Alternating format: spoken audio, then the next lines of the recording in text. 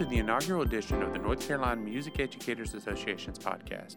My name is Howie Ledford, and I'm the Music Technology Chair for the NCMEA. I could not think of a better way to start this podcast than to introduce our new president, Mr. Johnathan Hamiel. Thank you for having me, Howie. I really appreciate it. So, tell me a little bit about yourself. My name is Johnathan Hamiel, and I'm the Director of Bands at Eastern Guilford High School.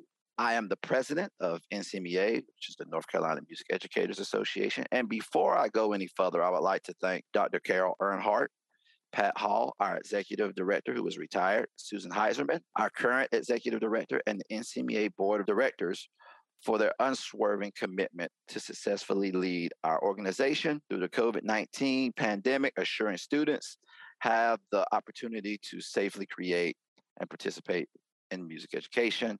We are forever in your debt.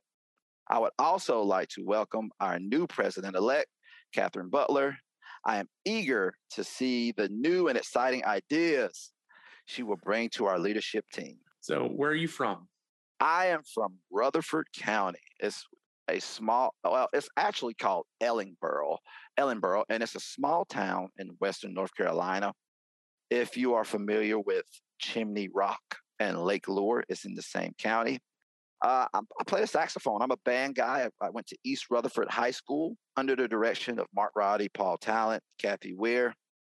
And we were a very small program. We had very little resources, but one thing that our directors always instilled in us was musicianship, teamwork, responsibility, pride, and discipline. Values that every music program instills in their students, and we know that as music educators. The music education classroom was my second home. As a product of a single home or a single parent home in rural Western North Carolina, had limited resources. I couldn't afford the instruments that a lot of my cohorts had, or I couldn't afford the private lessons. What I did have, Howie, was an extremely high work ethic. This work ethic later got me accepted into a 4-year college and grad school, and now as the North Carolina Music Educators Association president.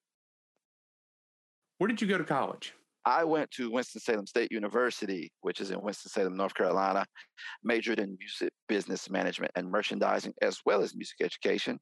I actually, before I became a music ed major, I was really into recording and studio techniques, and finished that program and went back and got my music education degree, and it was great, as well as the certification and the lateral entry thing, which was amazing. I just had some really good professors. I got my grad school at UNC Greensboro. I think you went there as well, right? Woohoo!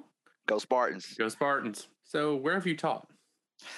Well, I'm glad that you asked that, because where I taught really shaped who I became as a music educator. I started at a small charter school in Winston called Downtown Middle School. It was a great school. We had a lot of kids at Downtown Middle School it was a charter school where everyone had to take band. That's everyone awesome. It was really cool. Now, everyone didn't want to take band. Sure. But they had to take band, so it was nice. It was in the inner city of Winston-Salem, right off of 40. I also taught at Parkland High School, which is a very, very urban school in Winston-Salem off of Peters Creek Parkway, where Howie and I met, was at Parkland High School. Yep. The demographics, it's a Title I school, and it was majority minority, Let me explain it this way. Yeah. In my 14-person orchestra, when I first walked in, Mm-hmm. I was one of 2 white people. Yeah. Which was awesome. I enjoyed my time at Parkland immensely. It was great. Oh, it was great. I hated to leave that place. It was a great school, Howie. And between you and I and our choral teacher who was there at the time, Mr. Johnathan Sitton, he's an administrator now, but we had some amazing times at Parkland. Mm-hmm. And the musicianship between those 3 programs were unmatched. I'll tell you, the beautiful thing about Parkland is those kids came with a chip on their shoulder, and they didn't want any handouts. There was no handouts. It was, no, we are going to be just as good as everybody else. don't feel sorry for us, or don't try to give us this or give us that because we're Parkland. We're going to take it. You know what I mean?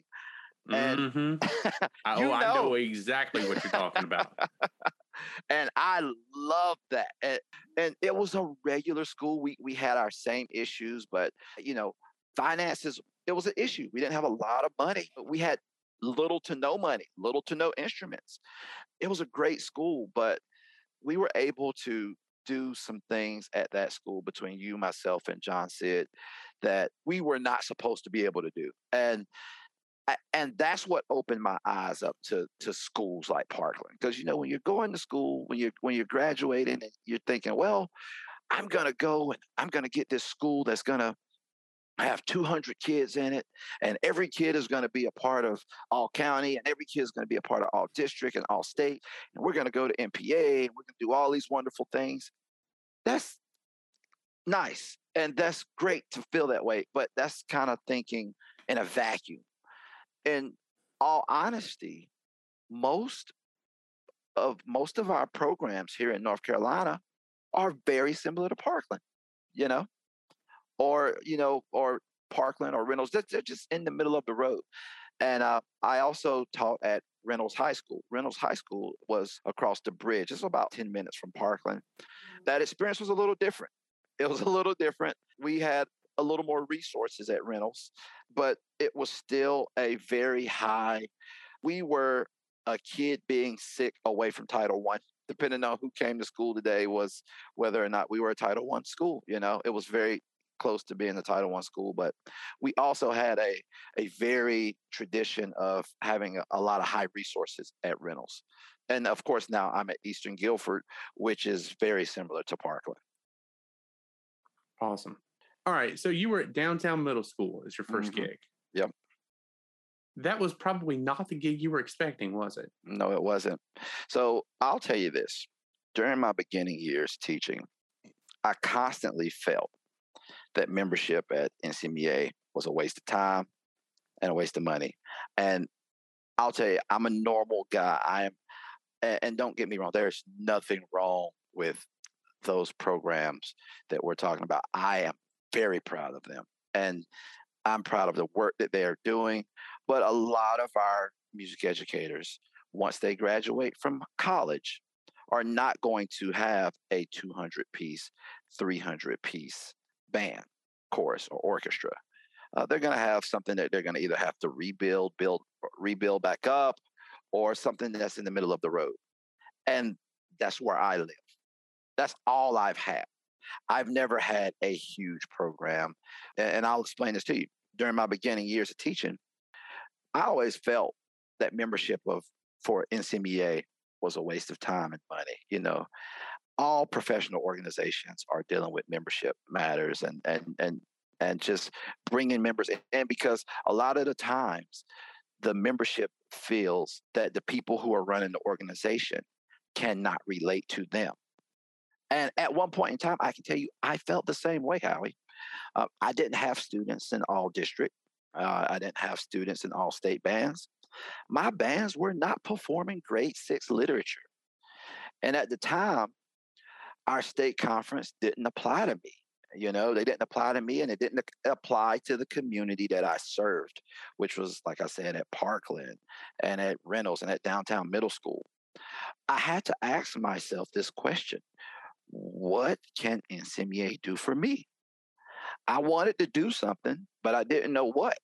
It was at this time that I had to change my thinking of what NCMEA can do for me, and instead start to think, what can I do for music education? And what I mean by that, from that point, I began to present and create sessions at our state conference that would be beneficial to teachers that taught in challenging environments like myself. And from there, I began to do research and develop ways to bring all music educators into the same room to discuss the problems that we all face. And through this process, discovered that we are more alike than we are different. And although we may come from different socioeconomic backgrounds, we all face the same challenges. What goals do you have for your presidency? Well, I'm glad that you asked me that, Howie. Our goals are very clear and very simple. For the most part, we plan on full steam ahead, like we normally did. Our Some of our bigger sections are they basically run themselves. They're amazing sections, and I'm really proud of the work that they've been doing. My goal is definitely to create a piano and guitar section, and we have already started that with piano and guitar committee, which will hopefully later become a section. Because as a music educator, we all know that most of us have you might teach band, or you might teach orchestra, or you might teach chorus, or you might teach general music, but there are so many music educators who teach a piano class, or there are so many music educators who teach a guitar class. And administrators use that as a form to fill out people's schedule, but it's still music and it still has a voice. And basically, bringing every single voice to the table in music education is what we are striving to do. Also, we are redefining success by adding more scholarship. We have 3 scholarships that we offer every year. We are in the process of working on a 4th scholarship, which is the Hortense Reed Scholarship, which we've been working on here in the past month or so. And Hortense Reed, if you don't know about NCMEA, there's a merger story, and I cannot do the merger story justice like Dr. Connie McCoy, so I won't even try. It was the Black Music Educators Association and the White Music Educators Association, and they basically came together. And Hortense Reed was the first minority president and the first full-term president for NCMEA. And so this scholarship is for non-majority minorities, college students. So I'm really excited about that. Also, we've been working on our safety and health forms and our requirements and recommendations. I shouldn't say requirements, but recommendations to get our student activities back up and going, i.e. NPA, solo and ensemble, all districts, all state, Western region, all of those things, honors course, so that we can have our student activities. And, we've had a number of revisions, but now I think we have the revisions that everybody is comfortable with, that everyone can feel safe and secure with having their student activities. Redefining success, we just had our first face-to-face conference in November, which was pretty awesome. And we are working on a collaboration with our local ACDA chapter and redefining success, and just basically doing professional development for our executive committees so that it can trickle down to our whole boards, which will trickle down to our whole membership and constituency. Just a little bit, not much. Not too much. No, no. Let's talk about redefining success. What do you think some of those things look like? Well, Howie, I'll tell you, in music world, and I did this at our meeting, the first meeting that we had, was I asked everyone, hey, can you tell me, what does success look like? What is a non-traditional way of success? And normally what we deem successful is, you get a lot of kids in all, and I'm a band guy, so I'm saying you get a lot of kids in all county and all districts and all state. You do really well at NPA, you do really well at solo and ensemble, you do really well at competitions and stuff like that, which is fine. That's not a problem. And that is successful. But there are a lot of programs in our state that don't have the resources to get there. They don't have the resources to be successful in NPA yet. They don't have the resources to get a whole lot of kids in all districts. So what does success look like for them? And the reason why this is really important to me is because I used to work at a school with you actually at Parkland High School. And, we weren't quite there yet, but success looked different for us than it would our counterparts. And, success for us was the big football game. You remember the big Carver versus Parkland football game? That was the game. Whatever we did, we had to have a great showing and we had to look good. Also, when I was at another school, which was Reynolds High School, which is right across the county, what looked good for us was having our first African American composers concert, because when I came to Reynolds was a non-competitive program, which was fine, and that's not, they didn't really believe into going into the the marching band competitions, the band competitions, stuff like that, and that's fine, that's no problem. because a lot of our kids, they did so many other things that they needed their weekends, and they wanted their weekends, they wanted their after school time. I get that. You know what I mean? There's no problem. What we were able to do was we were able to have a their first African American composers concert, and we played the music of William Owens and Ayeti Shabazz, and we got William Owens to send us a virtual video congratulating us and wishing us luck as we performed his pieces. That was one of the most. I think it was great. I think that was one of the best concerts that we've had and that I've had in my career as a music educator, because it reached a different part of our community and it reached a different part of our school. I always say that at Parkland we had a annual car wash that we would raise money, and we would raise thousands and thousands of dollars, and we'd bring the band out there and they would perform, and like the community, which they was just so happy to see that Parkland Mustang band out there performing and working for what they wanted to get. And, eventually we got a trailer, and we got an enclosed trailer with our name on the back. And that's something that we had never done. So I said that to say success can look different in different ways in different programs. And it's not just necessarily a score, an NPA score, or how many kids that we got in all districts, so that's where I'm going with that. Just thinking back when you and I were at Parkland, the orchestra program, I was doing the orchestra at that point, and success for us was just going somewhere, Absolutely. Absolutely. And it was a fine orchestra. I remember that. It was a fine orchestra. And you know what? Success, it was good. Y'all had some really good run-ins over there. You know what I mean? Y'all had a really good run. And we did have a measure of success in regards of your MPA, which you were talking about, which absolutely. We had the first superior in 21 years. Absolutely. You're not throwing the baby out with the bathwater. It's good to look at success and see all the ways you can have it. Absolutely. And like I said before, it's just there are so many schools that have to find other ways to be successful and are finding other ways to be successful, even if that's a homecoming parade, whatever the case. So, and just like what you did, like just going somewhere, getting that group together and going somewhere and performing, that's success. Absolutely.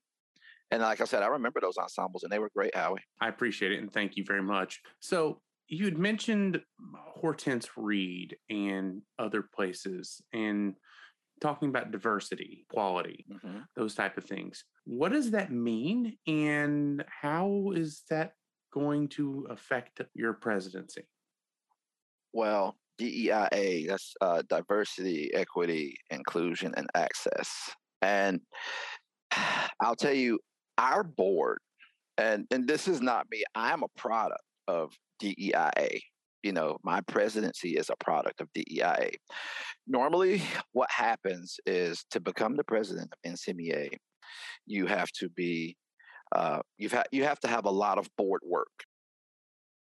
Most people will get on the board by being the band president, the orchestra president, the choral president, high school choral, middle school choral president, whatever your section is, that, or the elementary general music president. And the way that you get to be on the board, like I said, is through the presidency. And the way that you get to be a president from those sections is by having the top bands, or the top ensembles, or you know what I mean? And that's not the way I became president. I got here from a different way. And I got here through actually the DEIA committee, what we used to call the Multicultural Awareness Committee. And I always pay homage to James Doherty and Jasmine Day Sutton, our past presidents. And they reached out to me and it was like, hey, we want you to be on the Multicultural Awareness Board, Well, at first it wasn't even the board. It was just one person. It was me, And so, we had to create a board, and we had to create a number of people. And then we started having different sessions at our conference. And when we had sessions at our conference that was related to DEIA, it started to open up a lot of different things, because I noticed in our conference, and this is funny because I was telling somebody else that, with all professional organizations, we have issues with membership. you know, Sure. and we have issues with membership. And people are wondering, well, why should I pay this money to do this, and why should I pay this money to do that? I mean, if I'm just going to get a conference out of it. And I thought the same thing, Howie. I was like, man, why would I pay money to be a part of NCMEA? When you go to conference, at one point in time when we would go to conference, it was like how to make your grade 6 band a masterworks band, how to get your all state kids to do this. Well, that didn't really apply to me. You know what I mean? Because I didn't have that. And so instead of me thinking about what can NCMEA do for me, I started to think about, I had to change my mindset, Howie, and start to think about what I can do for music education. Now, notice what I said, not NCMEA. I, I stopped thinking of what NCMEA can do for me and started to think about what I can do for music education. Because NCMEA is just a tool or a vehicle to get us to connect. You know what I mean? Whether NCMEA is here or not, music education will still be here and it'll still be strong. So what NCMEA is, we use it as a vehicle and a tool to connect educators, to get resources and for professional development. And when I started to change my mindset, that's when things started opening up, i.e., the multicultural awareness chair. And then I started looking at conference and I was like, well, wait a minute. I saw all these wonderful bands, but I noticed I didn't see people that looked like me and I didn't see colleges that I came from. I would see the normal colleges that would perform at NCMEA conference, and they were magnificent. They were amazing. But also, when we're talking about inclusion, I would see things that didn't look like me. That ensemble didn't look like an ensemble that I performed in. Or when I'm looking at the NCMEA board, this board doesn't look like a board that I would participate in because it didn't have a lot of people that look like me. I hate to say it. That's where we talk about inclusion. When we start seeing things and when we start looking at like planning our goals and looking at the things that we would like to be and strive to be, what we do is we see what's already there. And when I saw what was already there, I was like, well, it doesn't really look like me. So why would I be a part? But I had to change my mindset. And so when I became the multicultural awareness chair, I started bringing in more HBCU ensembles. For HBCUs, for those who don't know, that's historically Black colleges and universities. And I start bringing in, which is what Winston-Salem State is. That's where I graduated from. Because I've heard HBCUs sound magnificent. I've heard they had amazing wind ensembles and string ensembles and choral ensembles and jazz ensembles. So we started to bring that into our conference. And what happened was we noticed that our membership was like, wow, so HBCUs are an option and there's high quality musicianship there. I mean, and I don't think that they didn't think that. It's just that they didn't know. You don't know what you don't know. You know what I mean?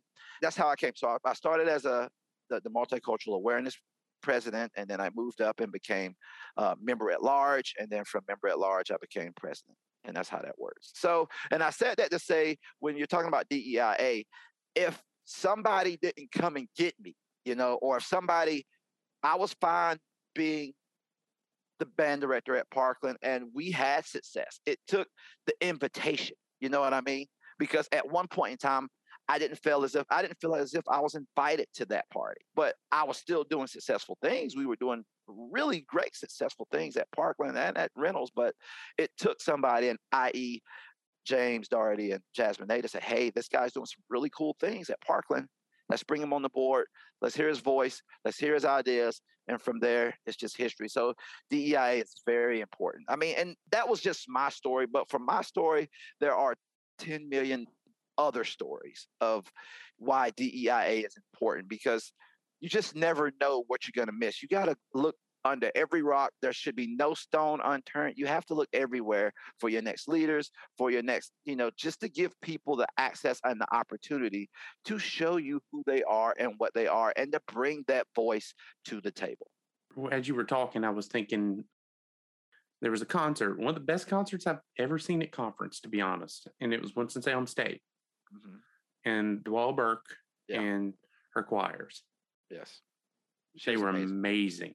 Yes. Amazing. Yes. And Howie, can I tell you this? I went to Winston-Salem State 1998, 2003. I was there since 1998, since I think she's been there like in the late 90s. Howie, they've been doing that for years. It was nothing new to see how spectacular they were. The tradition of excellence, it's just through that program, that choral program. It was there. It was there as when I was a student. It was there when I first graduated. It's always been there. But, a lot of our educators or music educators would never see that because they wouldn't have a reason to go there. So we, as NCMEA, had to bring that to them. I think DEIA is incredibly important, just as a personal note, because you and I taught at Parkland together. I've seen the other side of the coin. And so it's important that all voices are heard. I'll tell you this too, while I'm speaking a little bit more to DEIA. We have a DEIA committee, and now we call it IVFME.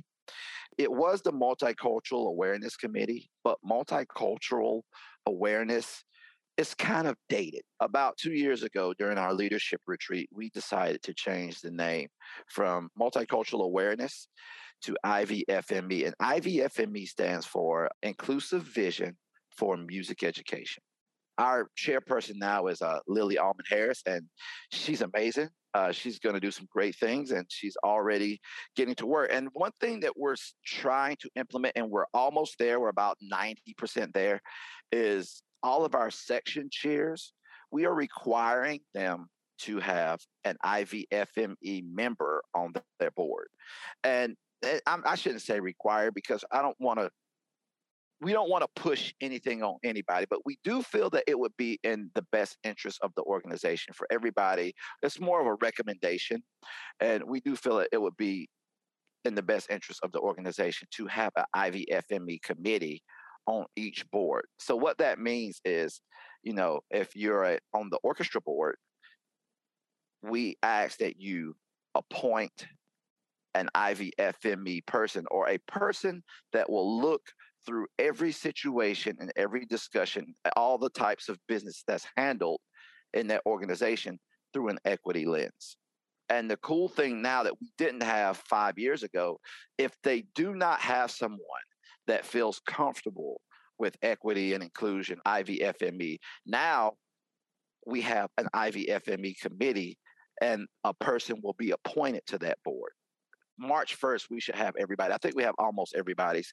I think that's cool. I think that's really cool. And what a lot of the sections are doing is they're just appointing a person. They're appointing a person to say, hey, all right, you're on our board. You're going to also be our equity person to make sure that we're equitable in all of our practices, to make sure when we start talking about leadership and when we start talking about selection of new leadership, that person will be looking through the equity lens to say, hey, are we getting the right people? Is this a club that's inclusive? So I think that's really cool. I'm really excited about that. And that's something that we didn't have a few years ago that we're actually implementing now. And we're also we're in the process with all of those boards. We're going to have equity training, but that's coming down in the future. So I think that'd be really cool as well. This is the part I hope to implement in most podcasts. How do you do this? You're really good at social media. What do you do, and how does that help your program? Oh, well, I'll tell you. One thing, I wrote an article about this. It was my first article, actually. And in the article, it says, how can a student, and most students, how can a student love music but hate music class? And, like I told you before, I'm a high school band director at Eastern Guilford High School. And I've been a high school band director for years. And one thing in high school band director world that I see is kids are walking around with their earbuds constantly. They're always listening to music. And I think that's great. But then when we start talking about music appreciation or the different types of music, they hate it. And what I think we have to do is we have to find a way to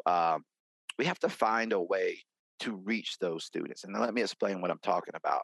With every organization that I've been a part of, with every organization or school that I've taught at, most of these kids have social media. All right. Mm-hmm. So I use Facebook and Instagram. All right. So I want to start with Facebook. Facebook, and there's a reason you got to dig a little bit deeper because Facebook is for the parents because the majority of their parents, I'm Yep. serious, man. The majority of their Exactly. parents are on Facebook. I can promise you that you will not catch any of your students on Facebook anymore. You know, Mm-hmm. they might be on Facebook, but for the most part, so you got to have two. Actually, maybe even three, and I'll get to that third one in a minute. So you got to have a Facebook for the parents. I have a Eastern Guilford High School band Facebook page. So I know that those parents are going to read what's on that Facebook page, even if it comes down as their story. But the kids are in the Instagram. All right. So what I use Instagram for is basically like bulletins, announcements. And for instance, I run it, or there's two ways you can do this. I'm not trying to give directors another thing to do because you have so much to do as a music educator anyway. But what you can do is you can get a very trustworthy parent, or you can get a very trustworthy student. Be very careful with that, and I mean an extremely trustworthy student, drum major-ish type, first violin, concert master, trust. You know what I mean? Right. So a parent runs mine. Yeah. So, or a parent, absolutely. It's worked well for us because, especially with our up and coming ninth graders or with our rookies to the band, we'll have a rookie spotlight where it's like, hey, this is the rookie spotlight is this person, and this person plays this instrument and that instrument. Her interests are this, her interests are that, blah, blah, blah, blah, blah. And what it's doing is it's building that student up. It's giving that student that confidence. It's giving that student the it's empowering that student. Oh, I was the student of the week. I was the student of the week, guys. Come and check me out. I also use it for a lot of announcements. I'll post, or my parent will post, hey, marching band has been canceled. So-and-so has been canceled due to the snow. Like last Friday, we had a basketball game, and it had to be canceled because of, the COVID protocols. It happens, especially now. We had to cancel the game, and I also use Remind. I was able to put that out on Instagram and Facebook as well. The new one is TikTok. TikTok. Now, that's a little bit different. That's a different animal altogether. And what I've done with that is, I'll say this, and I'm only speaking in the band world. There's a characteristic sound, and there are characteristics of band that are just the unnegotiables, the non-negotiables. I'm sorry. There are just certain things that you have to do as band. There are certain things that we see as band.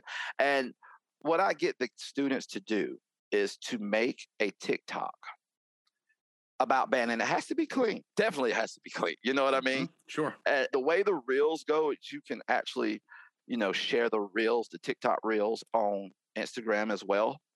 And so what I love, like with some of my really talented players, I have a kid and they do like the mashups. And what I mean by that is there's a group, there's like a song play.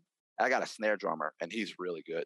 There's like a song play and he's playing snare drum over the song. And it's not long. It's about 30 seconds to a minute, and he's chopping and he's doing sticking and he's making, and it's a clean song, of course, and he edits it and, he'll send it out and it's really cool. He'll send it out and we'll share it on Instagram, but I know that they like TikTok. So that's, we use that, but, and I have different instrumentalists. They do the same thing. They'll play a little bit, or they'll say, you know what, tell me you're in band without telling me you're in band. And, but what that's doing, they're looking at it as fun and entertainment, but what they're doing is they know what not to do.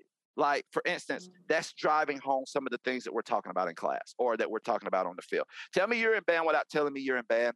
And then you see a group of kids walking and step down the hall together, going to class, things like that, which is basically reiterating what I'm trying to teach them anyway, but they're making the TikTok out of it. Tell me you're in band without telling me you're in band. And you see a whole bunch of kids straightening up a band room or whatever the case may be. And that's And that's one of the TikTok things that everybody is talking about. Tell me that you're this without telling me you're that. And it's been working well for us, and the kids love it. And say, hey, Mr. Hamiel, can we do that? Can we do one of our TikToks? And I have to see it first and make sure it's clean. And make sure that it's everything. Make sure everything is on the up and up. And one thing that I love to do is I want to say, okay, everything is great, but guess what? You need to wear your Eastern Guilford stuff, or you need to wear your school stuff so people can see that this is a brand, this is a merchandise. To make sure that they're wearing their merch, so they can say, hey, this is the band. Not only is it the band, it's this band. So, and I really think that educators could use social media as a form of technology and as a form of basically marketing. Right, because that's something I don't think we as music teachers are very good at, some of us at least. Yeah. I don't know about you, but I didn't get a marketing class in college. Well, can I say this, Howie? I did, but remember I told you at the beginning of the podcast, I also have a degree in music business management and merchandising, which included marketing, management, principle of microeconomics, accounting, all of that. The main thing about marketing is finding your audience and appealing to it. All right. That's awesome. That should be a trick everybody should take along with them somewhere. TikTok, how do you get comfortable with it? I'm still not comfortable with TikTok, Howie, I tell you. Like I said, me, myself, I don't make them. I allow the students to make them because they are more comfortable with it than I am. What I am comfortable with is content. You know what I mean? Sure. I am comfortable with content. And once they make it, I can look at the video and say, hey, this is appropriate. This is educational. We can share this. Or no, this is not appropriate. No, this needs to change. No, you need to do this, this, or that. And then from there, the TikTok, once they share it, I can share it on the Instagram. So I'm not as comfortable with TikTok as the kids are. Sure. But I do have access to control what I share, if that makes sense, on Instagram through their TikTok. Does that make sense?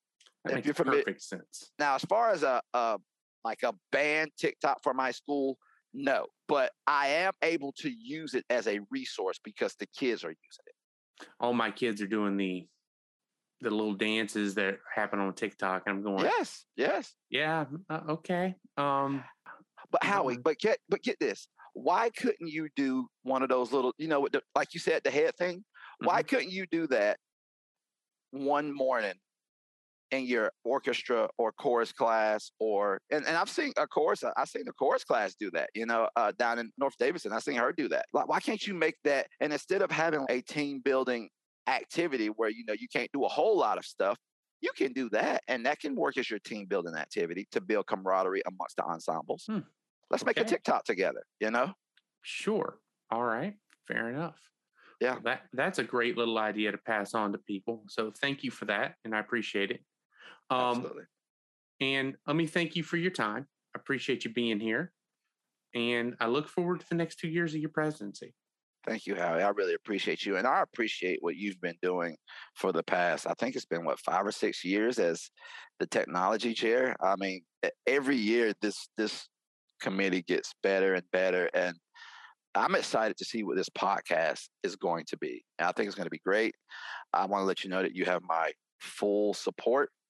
Whatever you need, and you and I have talked about some other things, I'm just a phone call away or a Zoom call away. But I think I'm really excited about the direction of the technology committee at NCMEA, especially now because we need you now more than ever. Well, I thank you for your kind words. I would like to say that my committee are the people who actually make all of that happen. They are the geniuses. I occasionally steer the boat. And on that note, I look forward to seeing everyone next time. This is Howie Ledford signing off. Goodbye.